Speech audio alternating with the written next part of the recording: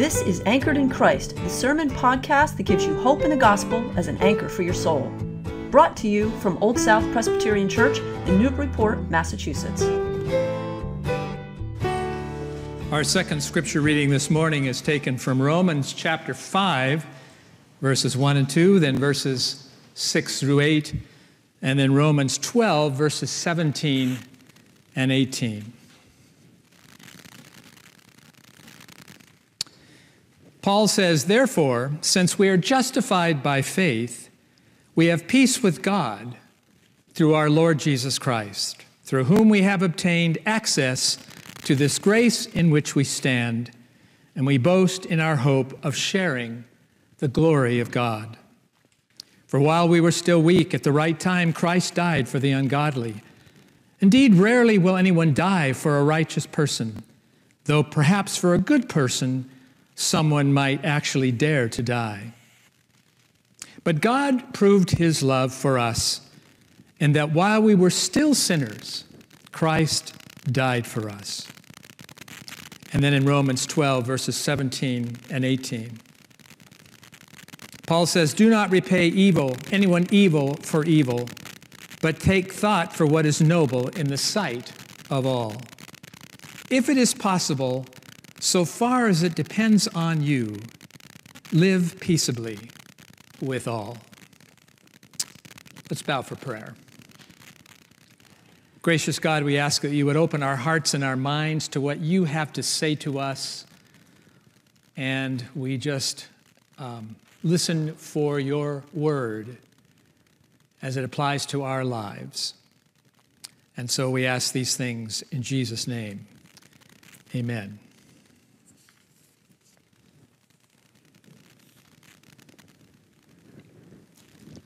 Today's sermon is the fourth in a short series of Advent sermons Scott and I are doing, titled Simply Incarnate.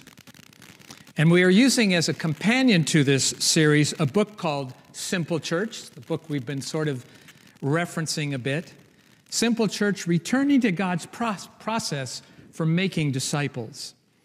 And as we have mentioned before, Simple Church highlights a strategic process churches can use that help people move from where they are in their spiritual growth as disciples and to become disciples.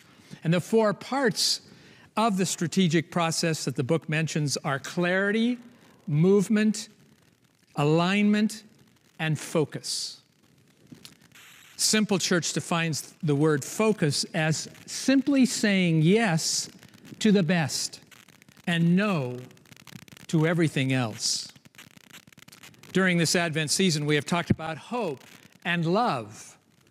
And last Sunday, Scott talked about joy and how we are to align our lives and our church with joy. And this morning, we are focusing on our fourth and final theme of Advent, which is peace. Both of our scripture lessons that we read this morning talk about the importance of focusing on peace. I don't know about you, but when I think of peace today, I think about how elusive it appears to be, it seems to be. I am reminded of the true story, this is a true story, about a retired couple who were so alarmed by the threat of nuclear war that they decided to study all of the inhabited places on the face of the earth.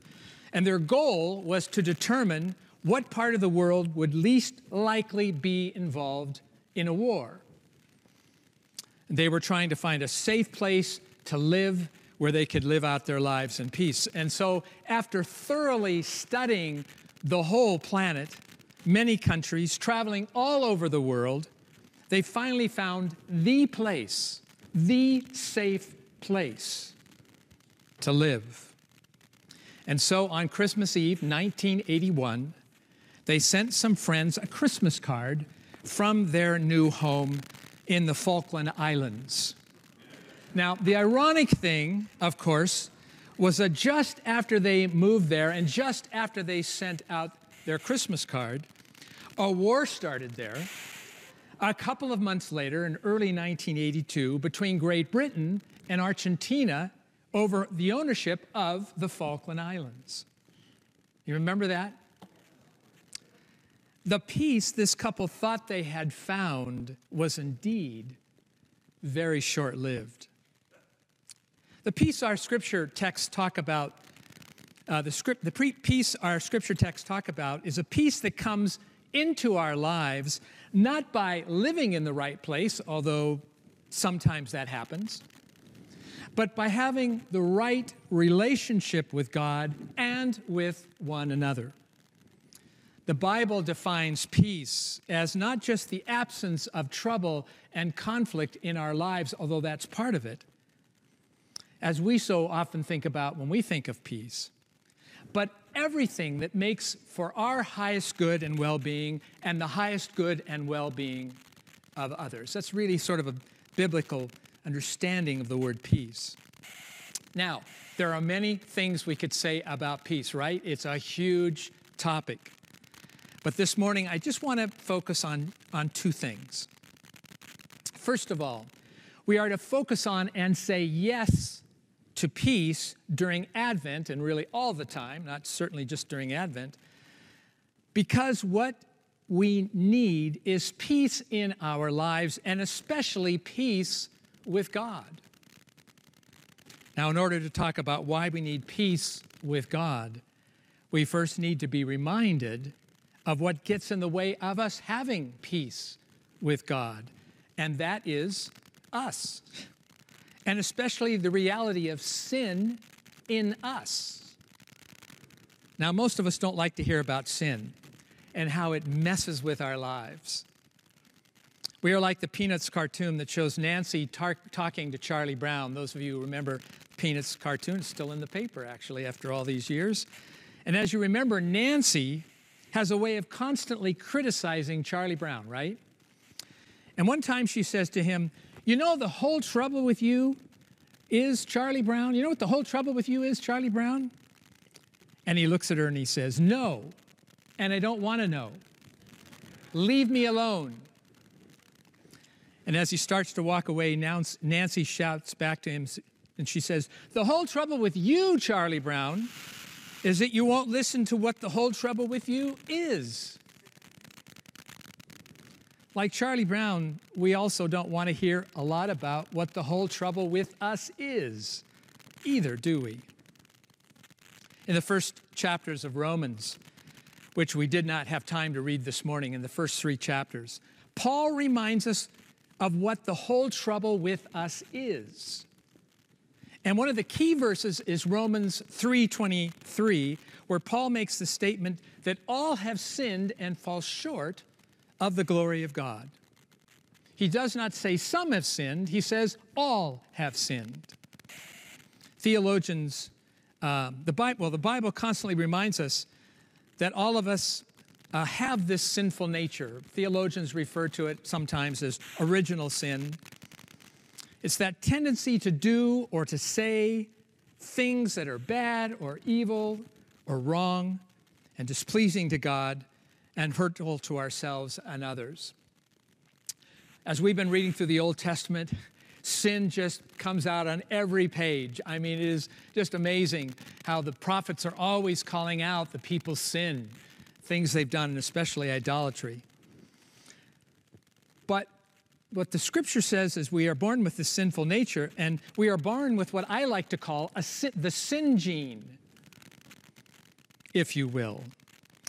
The sin gene is in all of us. I was reading earlier this week about a young boy in Oregon who has suffered a long time with a mysterious physical problem. His parents and doctors could not figure out exactly what was going on with him, what was causing these physical problems in his life. And after testing all of his 20,000 genes, his doctors discovered he had one unique gene that is causing a life-threatening progressive neurological disorder. This was just in the news recently. And according to the boy's mother, it is a very rare gene. In fact, she's quoted as saying this. She says, this gene is beyond rare. there are only 30 or 40 cases in the world. And apparently the worst part about this disorder caused by this rare gene is that there's no treatment or cure. When we think about sin as kind of like a gene inside of us, we are obviously not saying that there's a literal gene in our body as it is for this little boy.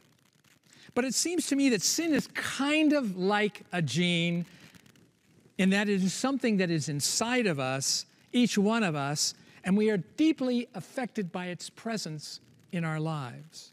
And unfortunately, in our case, it is not rare. It negatively affects in some way everything we say and do. But here's the deal. The worst part about sin, see, I told you we weren't going to want to hear about sin.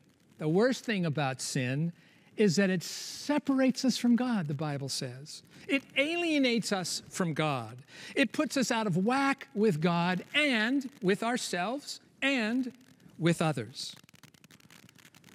And it also puts us out of whack with God's purpose for our lives. Like the little boy, the presence of sin puts us in a life-threatening situation. Now, obviously, in describing sin as like a sin gene, I don't mean to imply that we have no choice in our sinning. We have been given free will, and we have a lot of choice as to whether we sin or not. But here's the point. Because sin alienates us from a just and holy God, we are not able to have fellowship with Him, the relationship we are meant to have with Him, that we were created to have.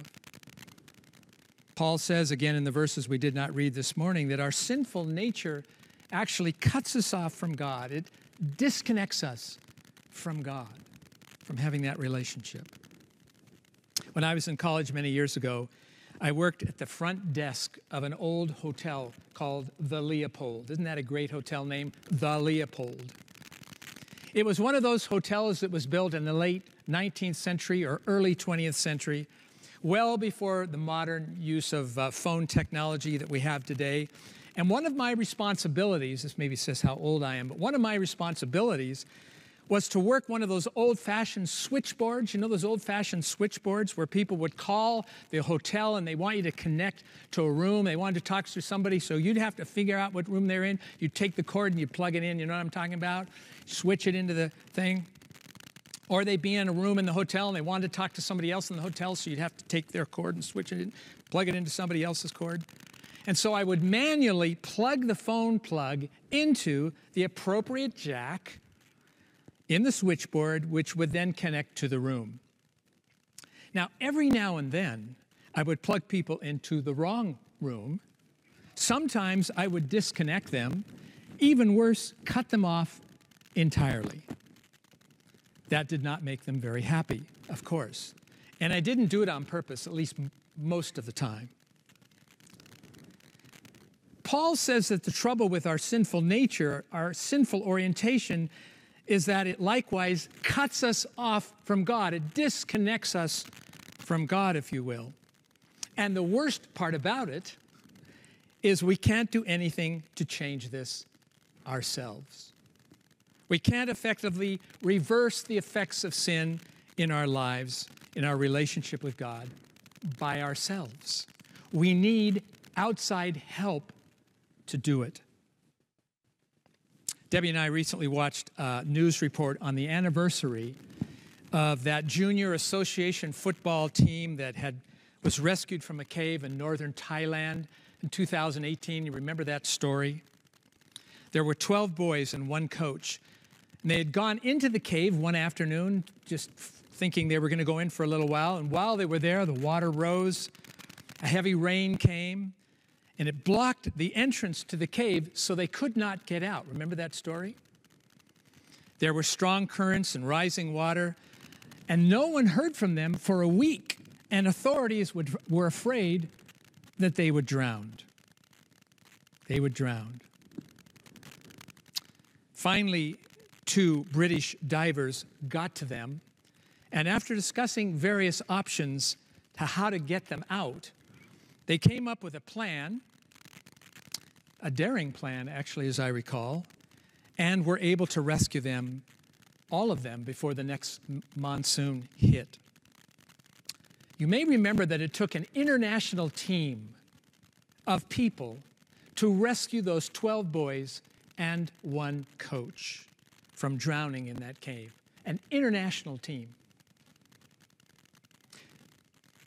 Paul also says that we too need to be rescued.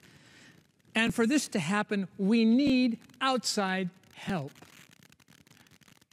And the outside help we need comes not through an international team of rescuers, but through one person, one rescuer.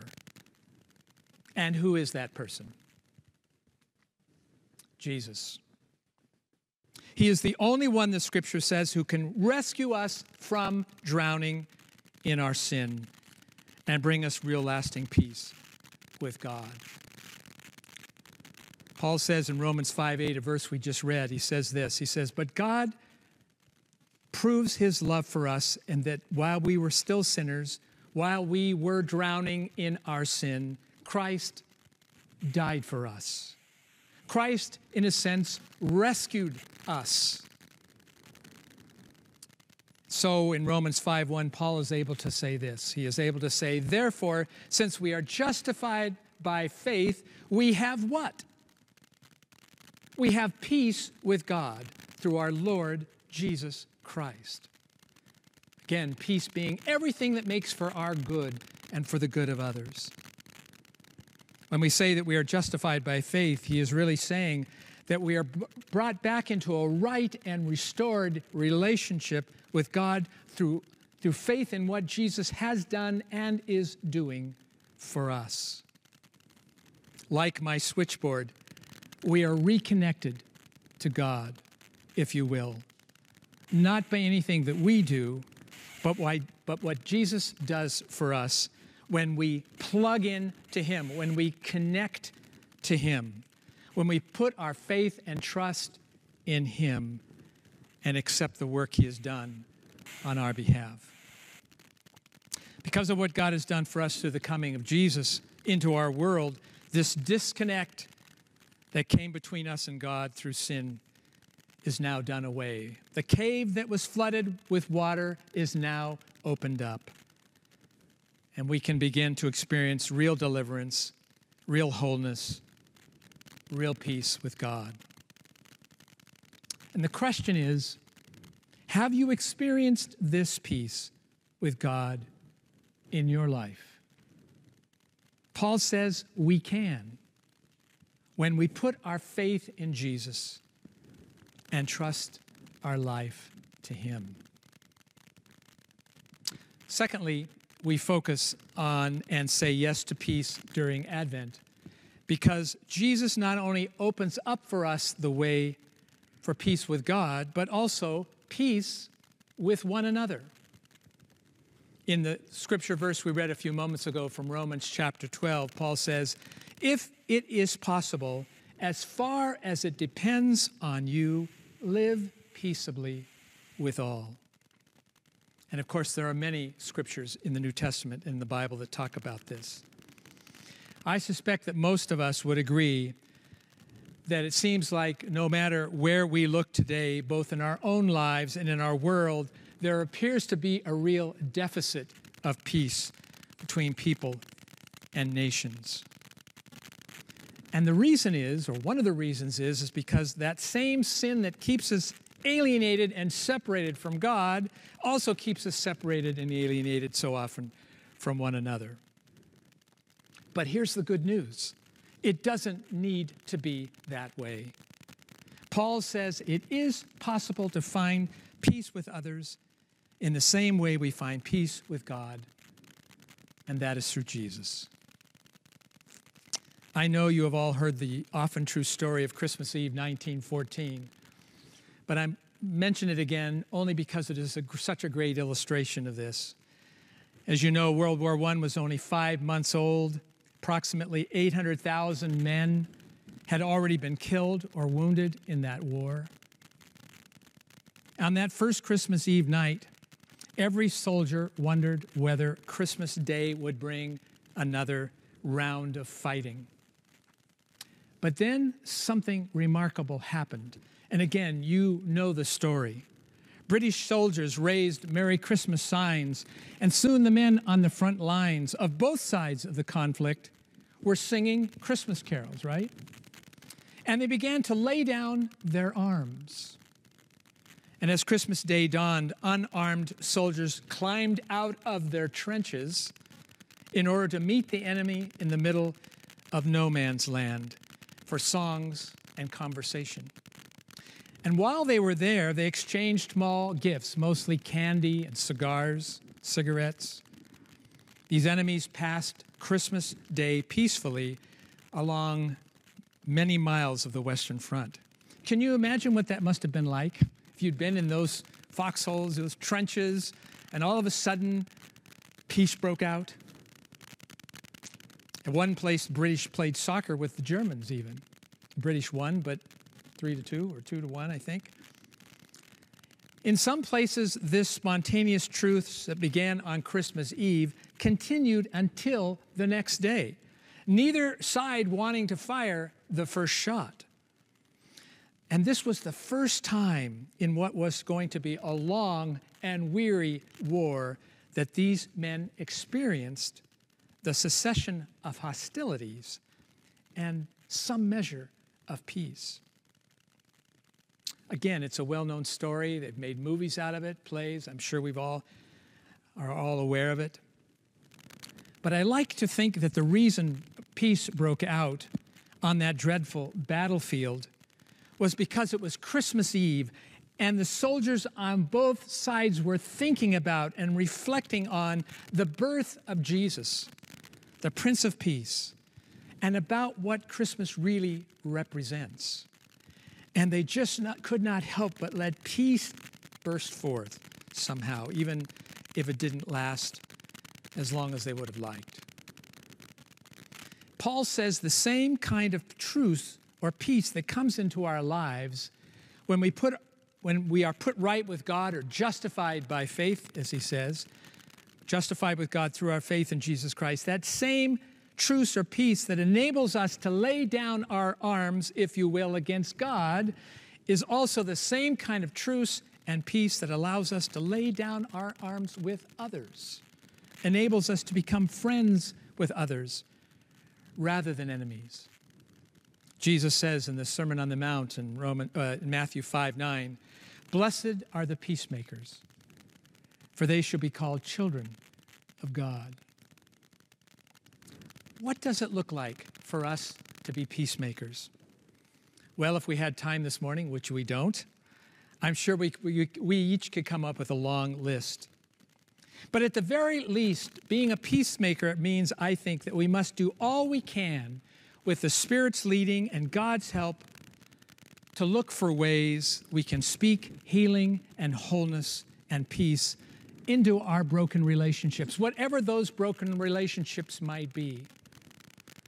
Whether it's with family members or friends or coworkers or our neighbors, with nations, whatever it may be.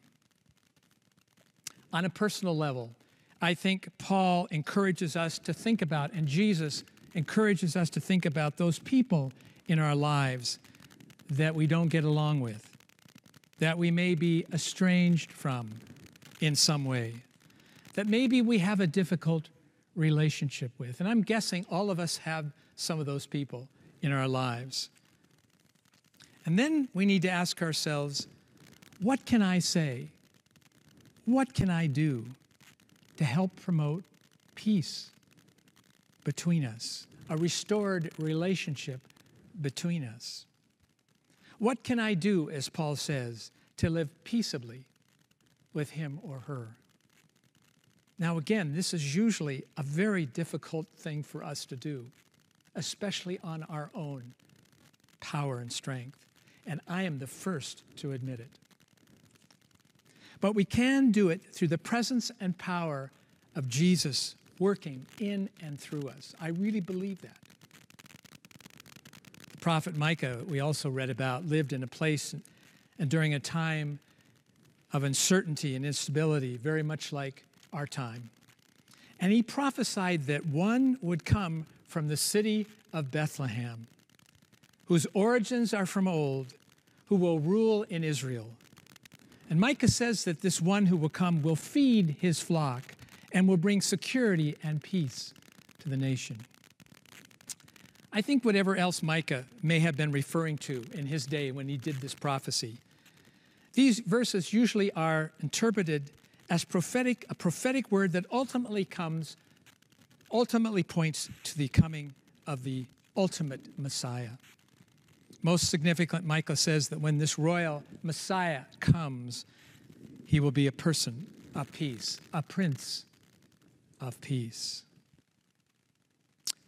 And on this fourth Sunday of Advent, we are reminded that the Messiah Micah looked forward to has indeed come into our world in the person of Jesus.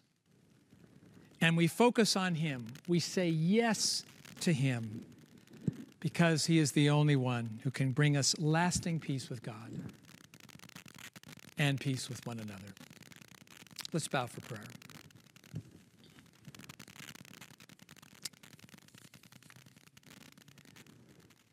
Lord, it is so easy to talk about peace and so easy to affirm the value of peace, and yet so difficult to actually attain, it seems. And sometimes we get overwhelmed by a world that seems to be at each other's throats all the time, and politics where people are at each other's throats, and so many things that seem less than peaceful. And we can become feeling helpless and hopeless that anything could be done. Lord, we pray that you would help us, even in our own lives, to do what we can, not only to enjoy that peace that we can have with you through Jesus, but also the peace we can enjoy with one another. And we pray that you'd help us truly, as Jesus said, to be peacemakers in our families, in our communities, at our work, in our schools, wherever you place us. And again, we know we cannot do this on our own strength and power very well. We need your help through your Spirit. And so we ask for that today. Help us to be known as people who bring peace and wholeness and everything that is good for ourselves and others into our world. Lord, we have a lot of prayer needs, a lot of things on our hearts today, and we lift up all of those concerns. And we ask that you would just be in the midst of every situation. We pray for the requests in the bulletin, that you would be involved in each of those situations. And we ask that you would just bring peace and wholeness into our world and help us to be a part of that. And so we lift up our lives to you today, Lord. We give our lives to you and pray that you would use us for your glory.